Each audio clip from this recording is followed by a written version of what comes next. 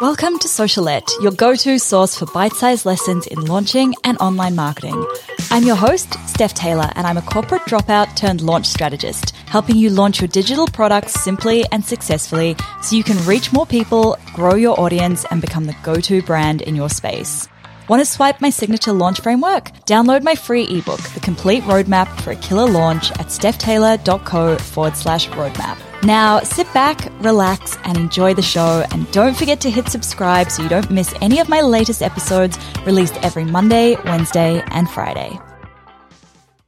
Hey, welcome back to Socialette. This is episode 496. Today, I'm really excited to bring you a guest who has been a friend of mine in the online space for a couple of years now. Like, she's one of those people that I actually started out really, I was fangirling her in a way. And then as I got to know her, I was like, oh, this person is actually super, super awesome. So Tarzan she's a copywriter who specializes in writing emails that are really fun to read.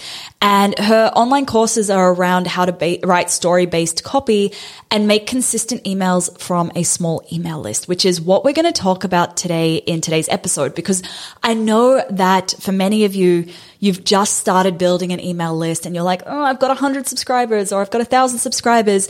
Is it really possible to make consistent sales with such a small email list? And the answer is absolutely yes. So today we're talking a little bit about how to grow your email list, how to make those consistent sales from your email list, and what to send to your email list, because it can be a whole nother mindset overwhelm as well. So I'm super, super, super excited for today's episode. It is one of my favorite podcast interviews that I've ever done, and I do not say that lightly. Tarzan is a gem. She's so full of wisdom. So make sure that you've got a piece of paper and a pen to take loads of notes during this episode.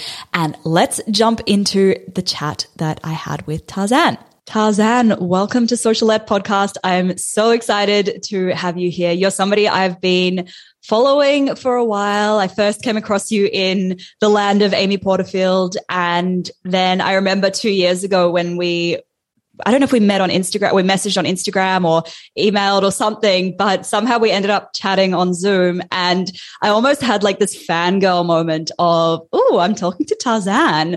So I'm really honored to have you here on my podcast and I can't wait to chat. Yeah, I remember distinctly meeting you because I was like, who is this bitch? How is she doing what she's doing? I didn't say bitch. I liked you. But I remember you telling me that you had made $1 million on this funnel that you had and in a really short period of time. And I just had been in the industry for maybe 4 or 5 years. And I had seen so many people try and fail at evergreen funnels that I almost was starting to not believe in evergreen funnels. I was like, I think this is a myth. Like, I know so few people that make money with them. And the people who do are so experienced. And I was really ready to throw evergreen funnels in the garbage and the whole idea of them. And after I met you, I was like, okay. No, this is a code that can be cracked. And she freaking did it. I was so blown away. And that was only my second ever evergreen funnel. My first one that I did, like, that failed spectacularly because I just didn't ever want to live launch it. And I was like, let's just set up an evergreen funnel without doing any of the live launching and it's going to work. And it didn't. So this was my second go around. Yeah. So I think something I remember about our conversation was I got off the call and I was like, I don't think Steph knows like how extraordinary and rare that is for someone to be that successful their second go around, or you were kind of new in the industry. Anyway, I was so blown away. Like, I know now what's possible. I believe in funnels. Like, I believe in the industry. I'm in it. I've made a lot of money from it too.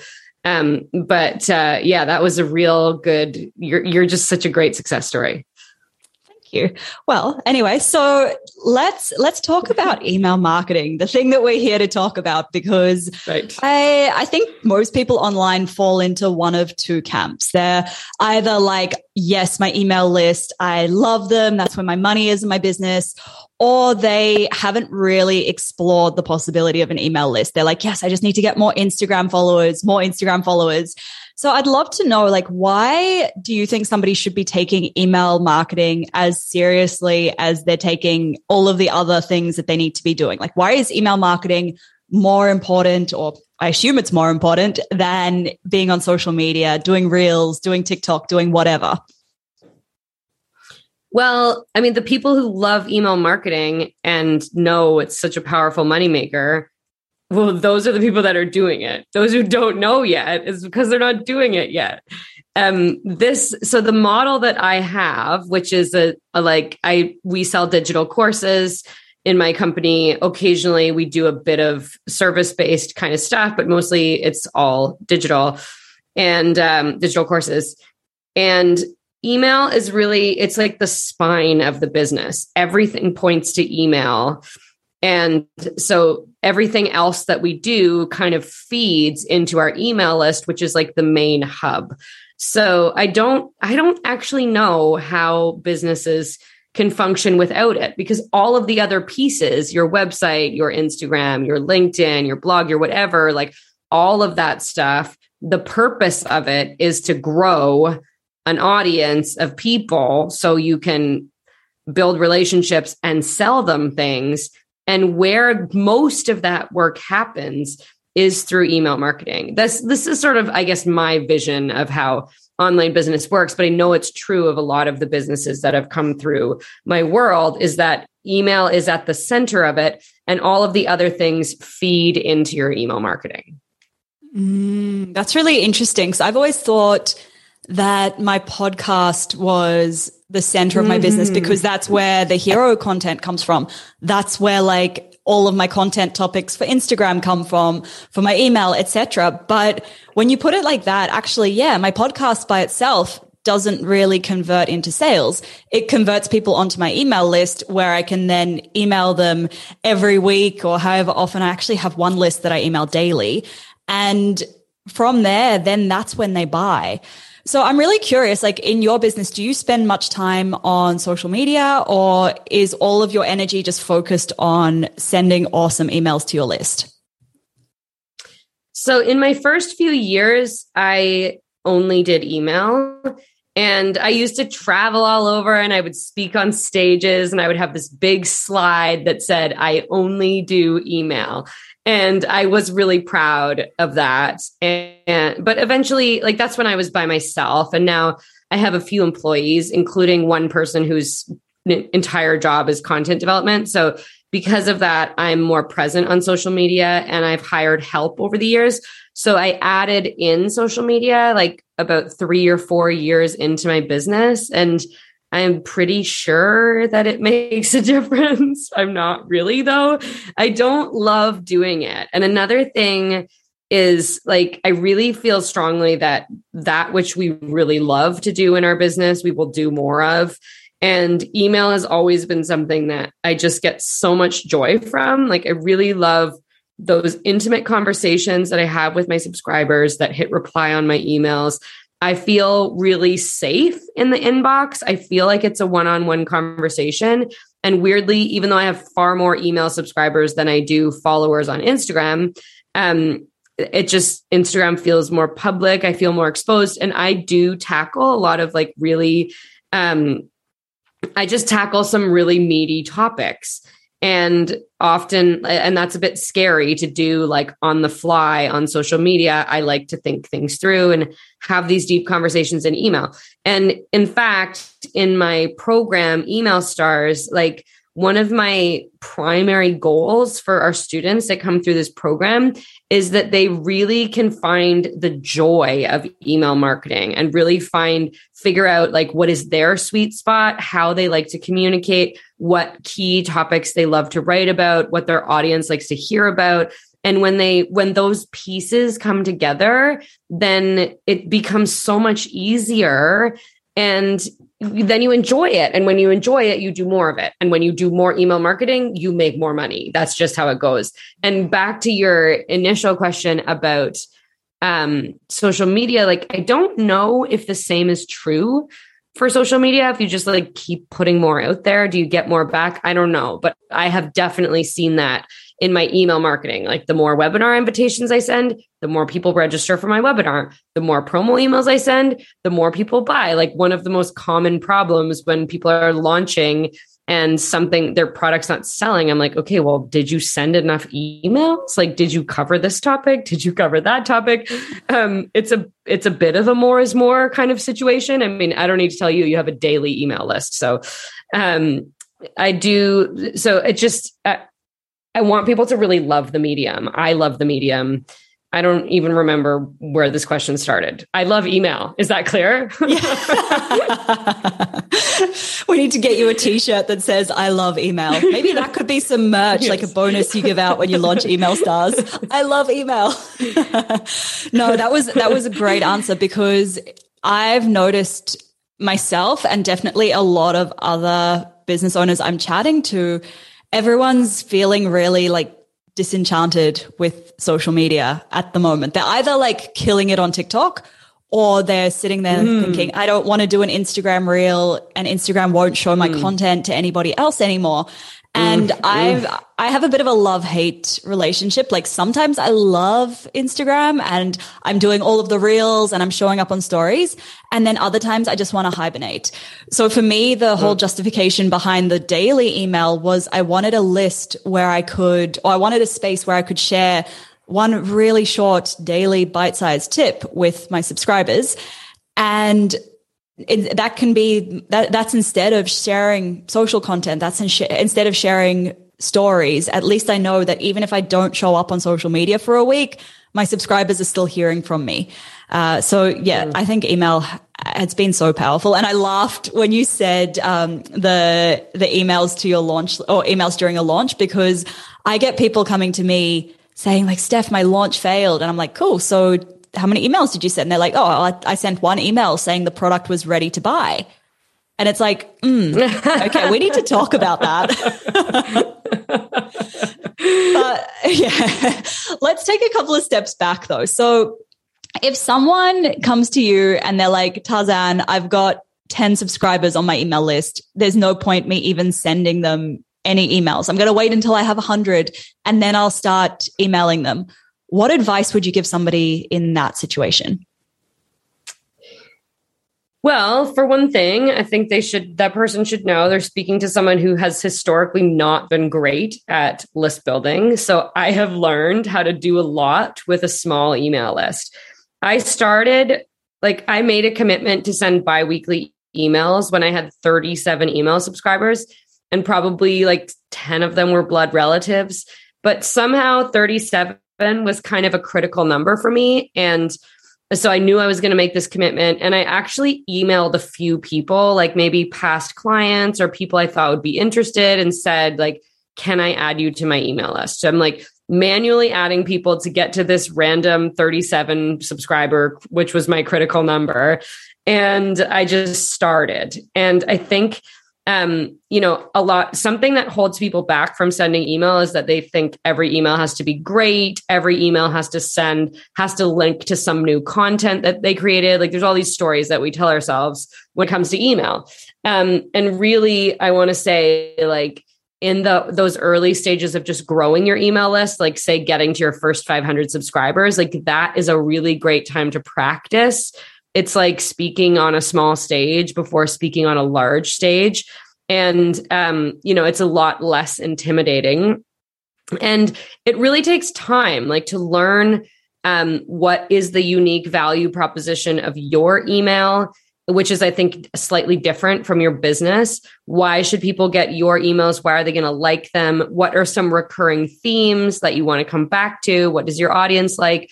That stuff takes time. And so that as you're going your email list, like, just start practicing, because if you wait till you have 100, like, it might take 6 months. And then 50 of those people are like, now they're cold. So now you have to scrub them, which means like deleting the ones that are not engaged anymore or never engaged because you only sent them one email. So if you're list building, nurturing your email subscribers has to go, like it has to happen at the same time. Otherwise, your list building efforts will be futile. So if you're doing one, you must be doing the other. And for me, like I've grown my list through paid ads. That's been like probably the most important way I've grown it. Speaking on podcasts and speaking on stages, like doing PR. That's what I enjoy to do and what I enjoy doing. I don't think I'm super qualified to talk about list building, but what I am qualified to talk about is making money with a small email list because I've always had to, because again, growth is like not something I've mastered. But one thing I love about having a small list, and I love like teaching students to have small lists, is you can be so much more personal. Like you can write a thoughtful, in-depth reply to every single person who replies to your emails. You can make, like during a promo period, I will make video replies when people ask questions. Like I really get to know my subscribers. And even today, like I have a task every Friday. I have 2 hours set aside to reply to the email replies that I've gotten throughout the week. And my assistant clears, ones that are like, awesome, I think you're great. Like, leaves the more meaty ones. And I just spend that time every week engaging with my subscribers. And what happens is like, I really feel like I know those people over the years. I'm like, wow. Sometimes I get a reply from people and I'm like, wow, this person has been on my email list for like 5 years. Like, I don't know where on the internet you get that sort of like intimate, like long-term relationship building. So once again, bringing it back to, I love email. Oh, I've got a couple of follow-up questions from that. But I've got a quick question for you though. Is there anything that you've tried to build your email list that hasn't worked? Well, first I have to say the one thing that people say to do that I've never done is create consistent free weekly content. Like I just love writing emails. Like that's my weekly content. Unfortunately, it's gated and it doesn't build my email list because it is my email list. But your podcast, you read out your emails each week, don't you, on your podcast? Yes. Okay. Yes. I will tell you something fun that we were really excited about that didn't work at all. So something about what I love about my email list is like, yes, there are these unique things. So I have a private podcast, Tarzan Reads Her Emails. We have an audio version. We have like several, like you can select the frequency if you want to hear from us, weekly, monthly, or just get all the emails as I write them. Like there's all these fun features to my emails. So I thought it would be really cool to just have like an opt-in page that was just like, here's why you should join my email list. And I think, I'll track down the link because you could put it in your show notes. So we made this page and it was really fun. It was almost like a sales page for my email list. And it was really cute. And I was really excited about it. And we thought that we would try running ads to it. And I think we ran ads for like 2 days, but it cost like $42 per subscriber or something. It was ridiculous. It was totally ridiculous. But it is something that I'm actually proud of in my business. Like we try things all the time and we fail at things all the time too. And every so often we hit on something that works. And like, is innovation. Like you try 10 things and 9 of them fail. And the 10th one works. And everybody says you're like such a smart innovator. I love that. You talked a little bit earlier about unique value proposition of your email list. So I'm sure probably my listeners are thinking like, oh, what the heck does that even look like? Like, can you give us an example? What's the unique value proposition for your email list? Yeah. Okay, great. So I don't actually have an elevator pitch, but I will say, if like people get value in so many different ways. And for most people, when they hear I have to give value with my emails, the go-to is like, well, I will share 10 tips for XYZ or 3 hacks to get the X result, whatever. I personally feel like it's a lot to ask people to be constantly learning. So with my emails, I think one of the primary ways that I give value is they're entertaining. So they're intensely story driven. Almost every email. If I haven't told a story in an email, I feel like, is this boring? People are going to unsubscribe for sure. So they're very story driven. They're entertaining. They're really quite raw and vulnerable. And that's something that I've developed over the years. And they're also very, like, we have a high level of transparency in our business. So I share things that aren't working. I share what's working. I share what's hard. I share, what's easy and what we're working on, what's coming up, transparency around pricing and what we're doing with our launches, all those sorts of things. So those themes have taken like some time to come through. But it is what I consistently hear. Like, people love my emails because they love the stories, they're entertaining, and there's just always like some level of connection there for them. So that's really what drives people to open my emails.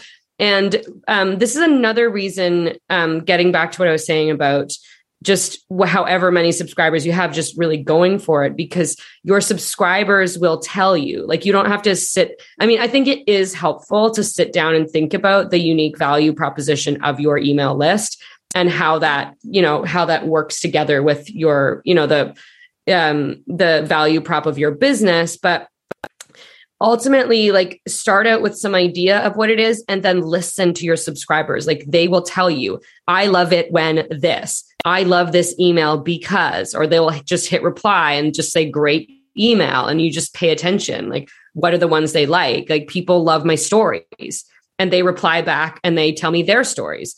And when I say something that's like particularly vulnerable, well, that opens a door for a subscriber to be vulnerable with me. And that's like 5 or 6 years of me collecting data about my subscribers and what they want. And now I know. So, don't be, just to your listeners, like, don't be too intimidated. This will come through with time, and it mostly involves paying attention. Absolutely. And I think about the emails that I send now compared with what I sent 3 years ago, 4 years ago, and it's evolved so much. And I'm also so much more comfortable in sitting down and just writing out an email. I never used to be. I always used to be like, oh, what if I send something and people unsubscribe? Or what if I say the wrong thing? Whereas now I'm like, cool, like, unsubscribe. That makes it takes my costs down a little bit if you unsubscribe. But I'm really curious, like, what are some of the big mistakes that you see people making with what they send to their email list? That's a good question. Well, I think one place where there's often some room for improvement is just really basic and clean formatting.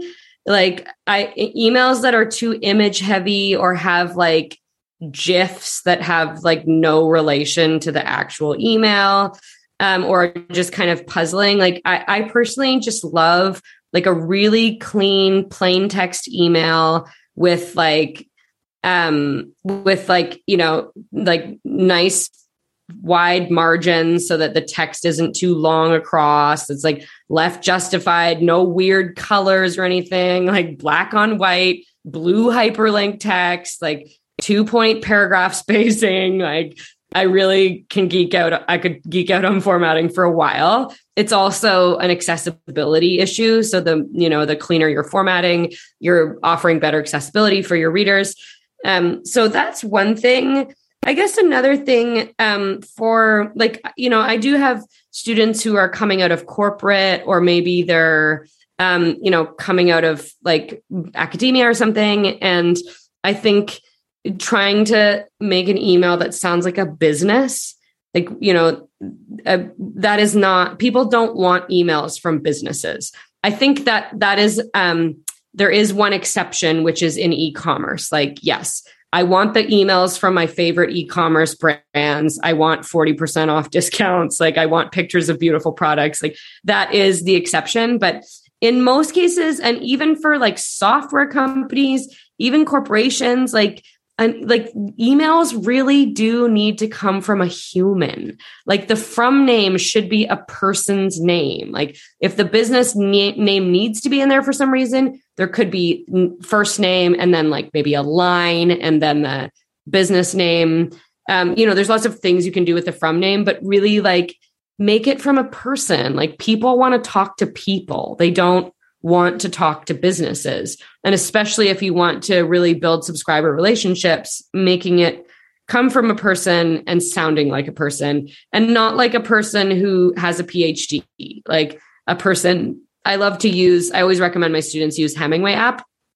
And Hemingway app is just like, you don't even need to download an app. You can just go to hemingwayapp.com.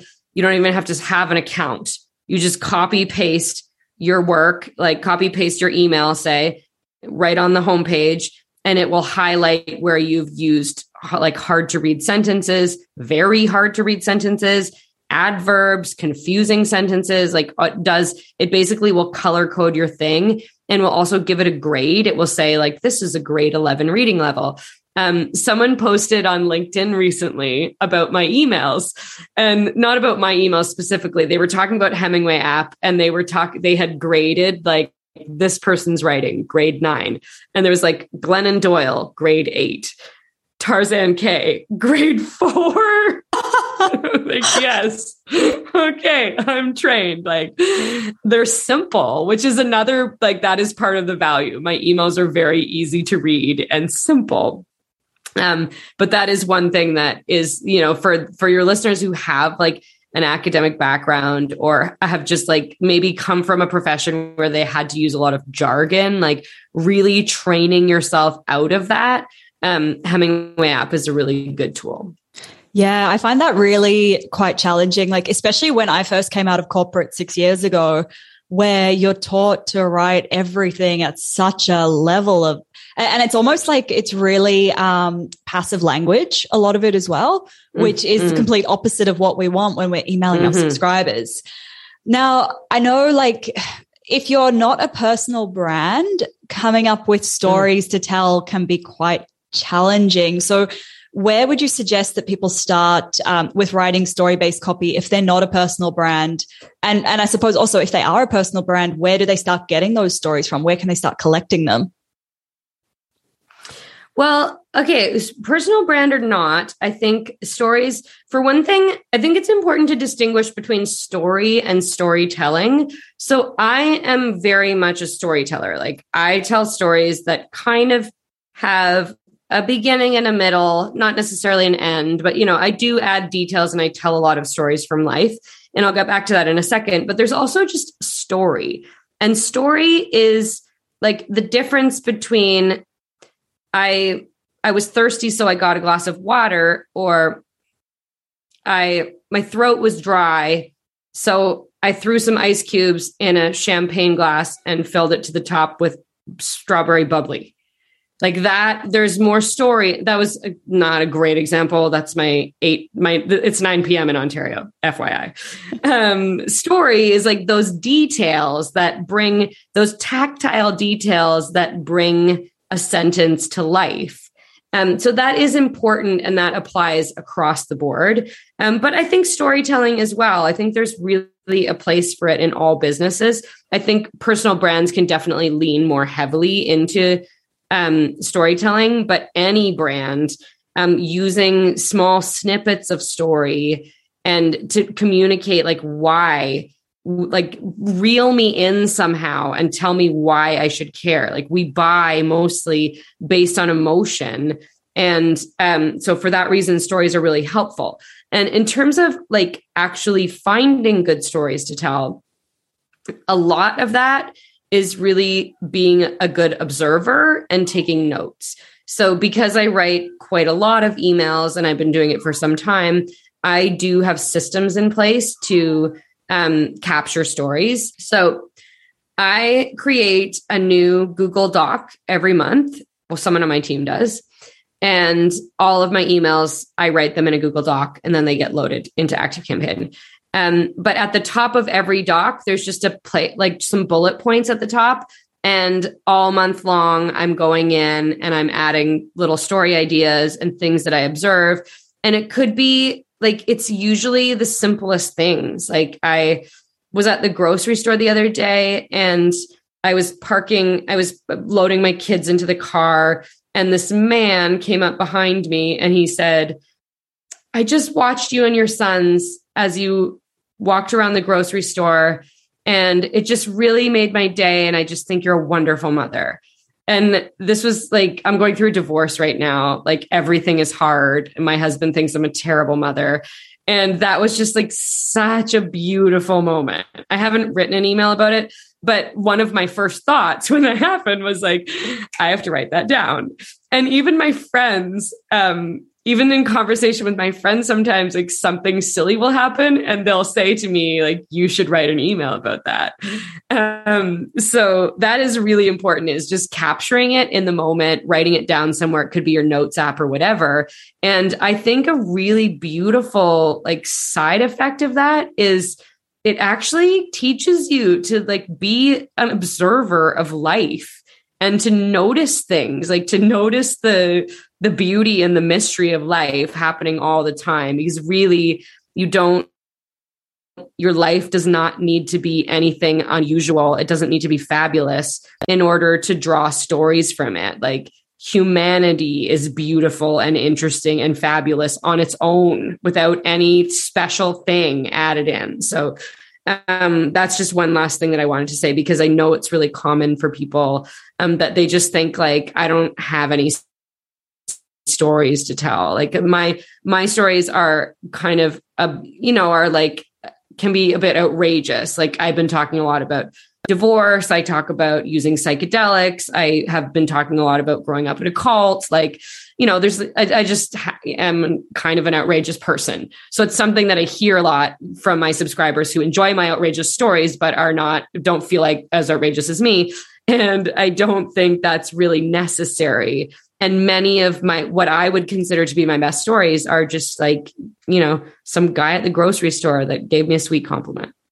Yeah. And I actually find sometimes the things that go wrong, it's like, how normally we're like, but like, what if this goes wrong? Now I'm like, oh, well, if it goes wrong, like, great, I've got some awesome content. Some of my best emails have been, bad first dates, times when I got lost hiking, random things like that, where it's like, oh, well, this is going to make a good story one day. And like half of the good stories I tell aren't even that exciting. Like for a long time, somebody was mowing my lawn and I couldn't figure out who it was, this mystery person who was mowing my lawn. And somehow I managed to relate that into an email about how when something good is happening in your business, just don't question it. Just let it be. Yes. Yes. I really wish that someone would mow my lawn, because I live alone now and I don't own a lawnmower. Oh, please send that person to my house. They stopped. Unfortunately, they stopped. And I had to go and buy a lawnmower, and I bought the cheapest electric lawnmower, cheapest battery operated lawnmower. And I realized it doesn't actually cut the entire thing in one go. So I do like half the lawn, end up with a patchy. That's another story for a future email, probably, is this patchy lawn that I now have. Anyway, so I know you're quite passionate, Tarzan, about how you've been able to make these consistent sales from a small email list. And I just want to clarify, like, what do you define as a small email list? Because some people are like, yes, small email list, 10,000 people. I'm like, that's not small. Yeah, I know. It's funny because I feel like I'm still a small list person, but I'm not, because I have over 10,000. But I did my first promotion, like my first online course promotion, when I had 750 subscribers. And I would consider that a small list. I think for people who are teaching about email and online business, when they say small list, they usually mean about 500 subscribers ish. I think 100 or 200 would be considered like a micro list. But yeah, I would say anywhere in the neighborhood, anywhere between 500 and 1,000, that's a small list. And that's something that you could do quite a decent amount with. Yeah. So when you were starting out and like when your list was really tiny. How did you manage to keep them highly engaged, and how have you managed to keep them engaged as you've grown it? Because I know it's a lot harder, like as your list builds, you lose that feeling of the small list. So I'm curious how you've managed to keep that feeling. That's really interesting because I never noticed that it was a problem. Like I did at some point, like let's say when I had around 5,000 subscribers ish, maybe 3,000 to 5,000, I stopped replying to all my emails because it just felt kind of tedious. And I don't know, I was probably just taking things for granted, to be honest, because now I feel like I should, it's a really important job and I want to go back to it. But I did kind of drift away a bit from my subscribers when I handed off the email replies. But however, I didn't like just hand them off to anyone. I handed them off to a team member who is really like wickedly good at it. And I handed them off with instructions, like not so much with instructions, but like, you know, I had set the stage and hired someone who I knew would be capable of following my lead. And my subscribers, like they do get a lot of attention. Like just like I know a lot of people who are really great on Instagram, and they always, like, something I hear a lot is like, I will comment on every comment. No person will not be seen by me. And I'm like, oh God, that sounds really tedious. However, we do that with email marketing. Like most of the time, even if you reply and say, awesome, Tarzan, love your emails, someone's going to reply and say, thanks, we're happy you're here, something like that. So having help, and like I still do have that help to cover those people. And now bringing it back in, and it's needed to be like, I used to just, you know, my emails would reply, like anyone who hit reply, like you would be in my inbox. So therefore you could, you know, I could all day long, not all day long, because I don't get that many replies, but, you know, at any given time, there could be subscribers replying and to talk to. So systematizing it also has, I think, been important in maintaining that intimacy, but also for it to not be overwhelming. So, you know, my assistant clears most of it and then keeps the longer and more meaningful replies for me.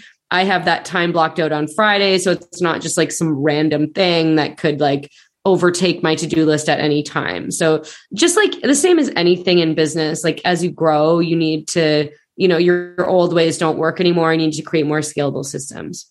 Yeah. And how often do you email them? I email my list on Tuesdays and Fridays in general. And then there's also a monthly edition for people that only want the monthly.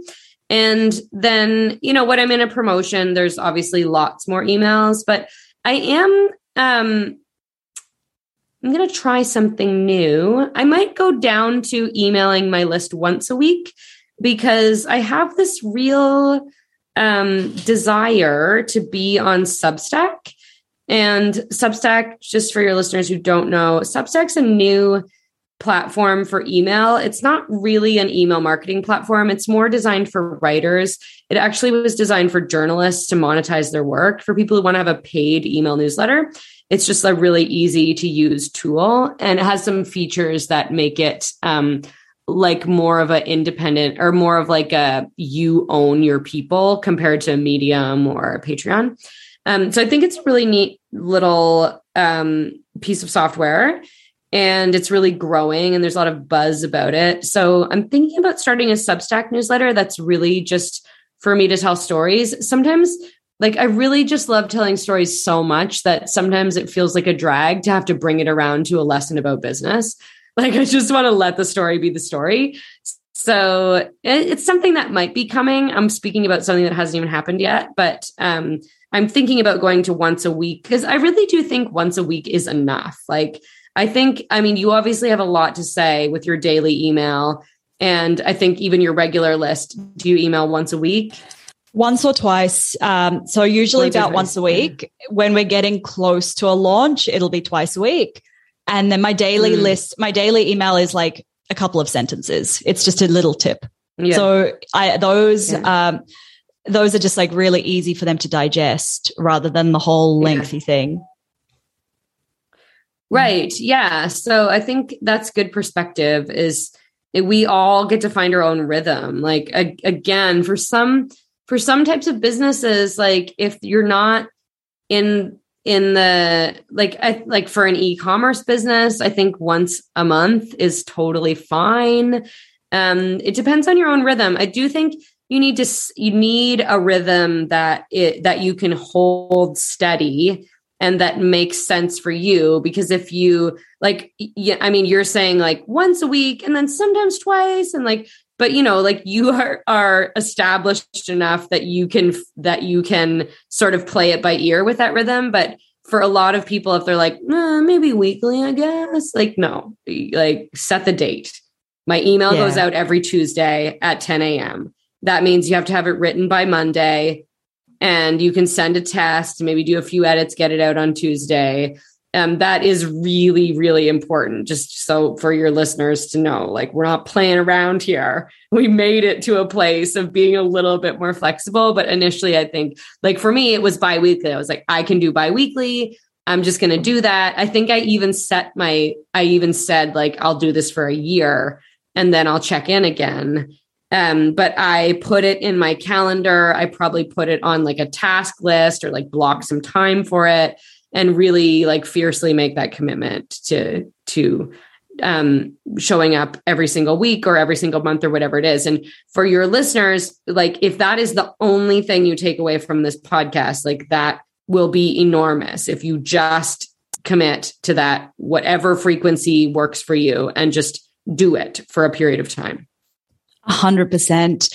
I think like for me, the biggest shift has been moving from sending emails on Fridays when I felt like it or when I had a good story to tell versus just sit down and just write something and just get it out there, even if it sucks, because half the time I think it sucks and then somebody will reply and be like, oh, I really needed to hear this today. And it's like, it was never about me. It wasn't about me having a good story to tell. It was about me just sharing something of value with my list. And sometimes it doesn't even feel that valuable to me because it's something I might have said 20 times over, but it's just this one person who it's reached at the right time when they needed to hear it, and it's made the biggest difference for them.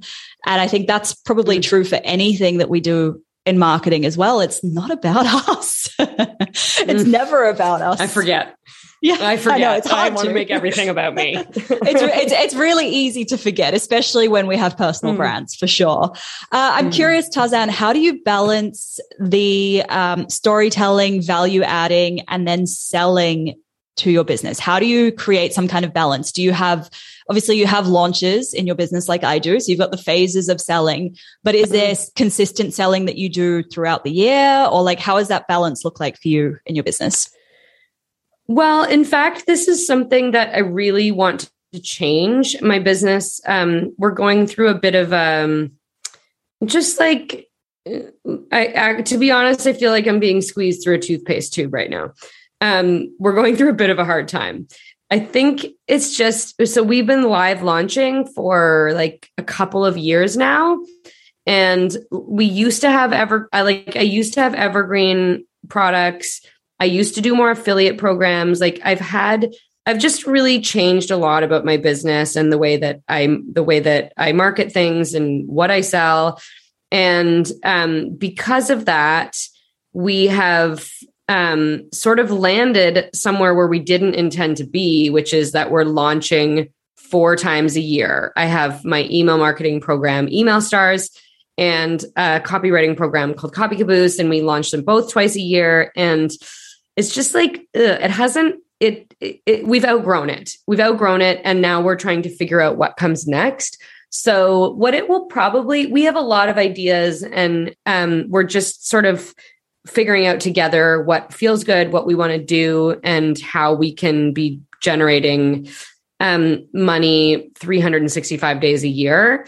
Because while I do love being in the middle of a big revenue event, like it feels great, also it's just a lot of pressure to put on a single product. And like all products have life cycles, and marketing styles have life cycles. And I think we're just ready to try new things, but I don't know yet what they will be. Other than that, we will put our copywriting program on Evergreen. And beyond that, I'm not quite ready to talk about it because I'm also not really sure what it's going to look like.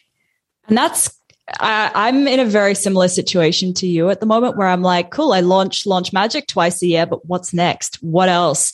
And for a while I was beating myself up about it. And now I'm like, actually, you know what? That's really exciting because there's space to do something new. And I'm okay with not knowing what it is yet because there's something new and exciting that can fill that space. So I can definitely relate to not really not knowing what the heck to do next. Well, before we wrap up, Tarzan, I've got one last question for you around selling to an email list. And I know that something a lot of my listeners are worried about when they're selling to the email list is people unsubscribing.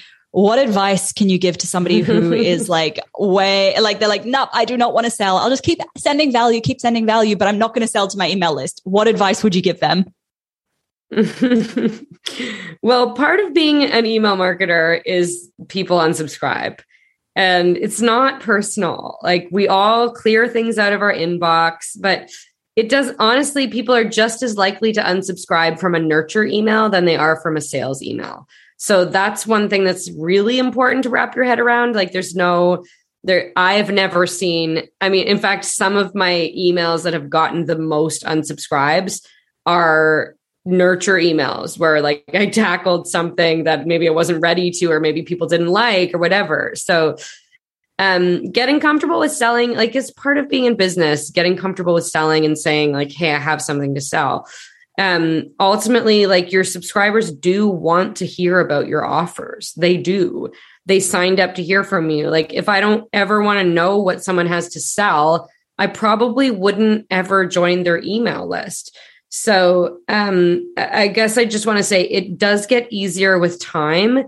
But you just like learning to sell takes time, and it does become more and more comfortable.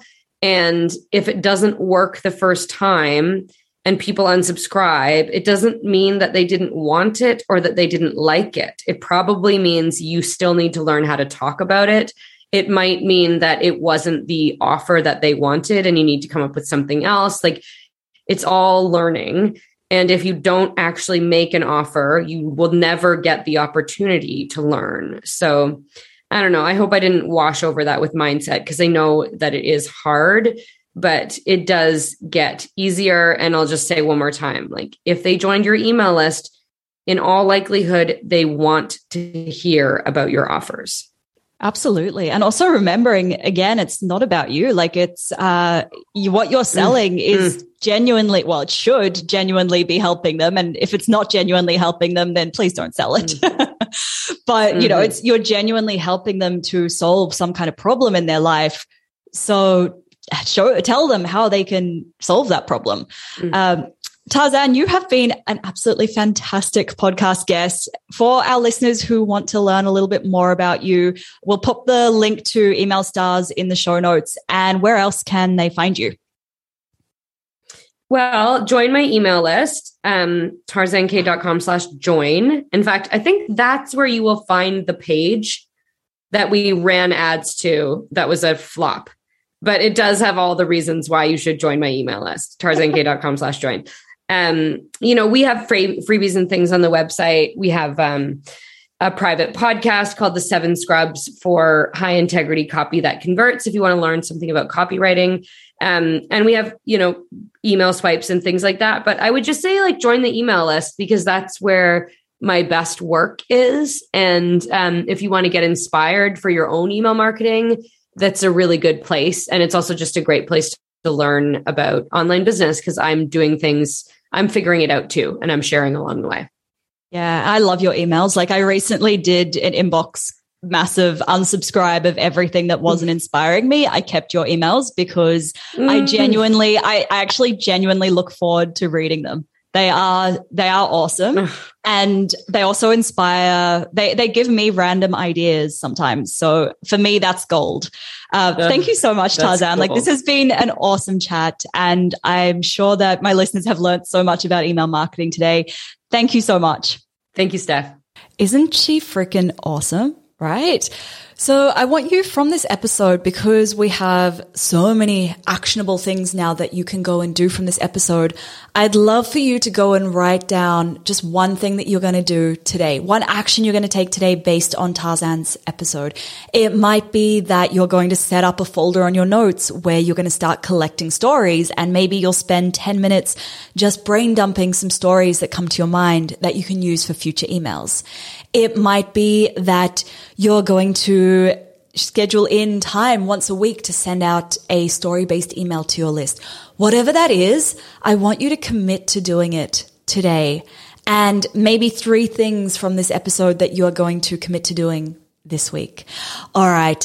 Make sure that you check out the links in the show notes. We've added links to everything of Tarzan's, and she's opening doors to her epic course, Email Stars, in just over a week. Now, keep an eye out for that, because I am a partner for this launch.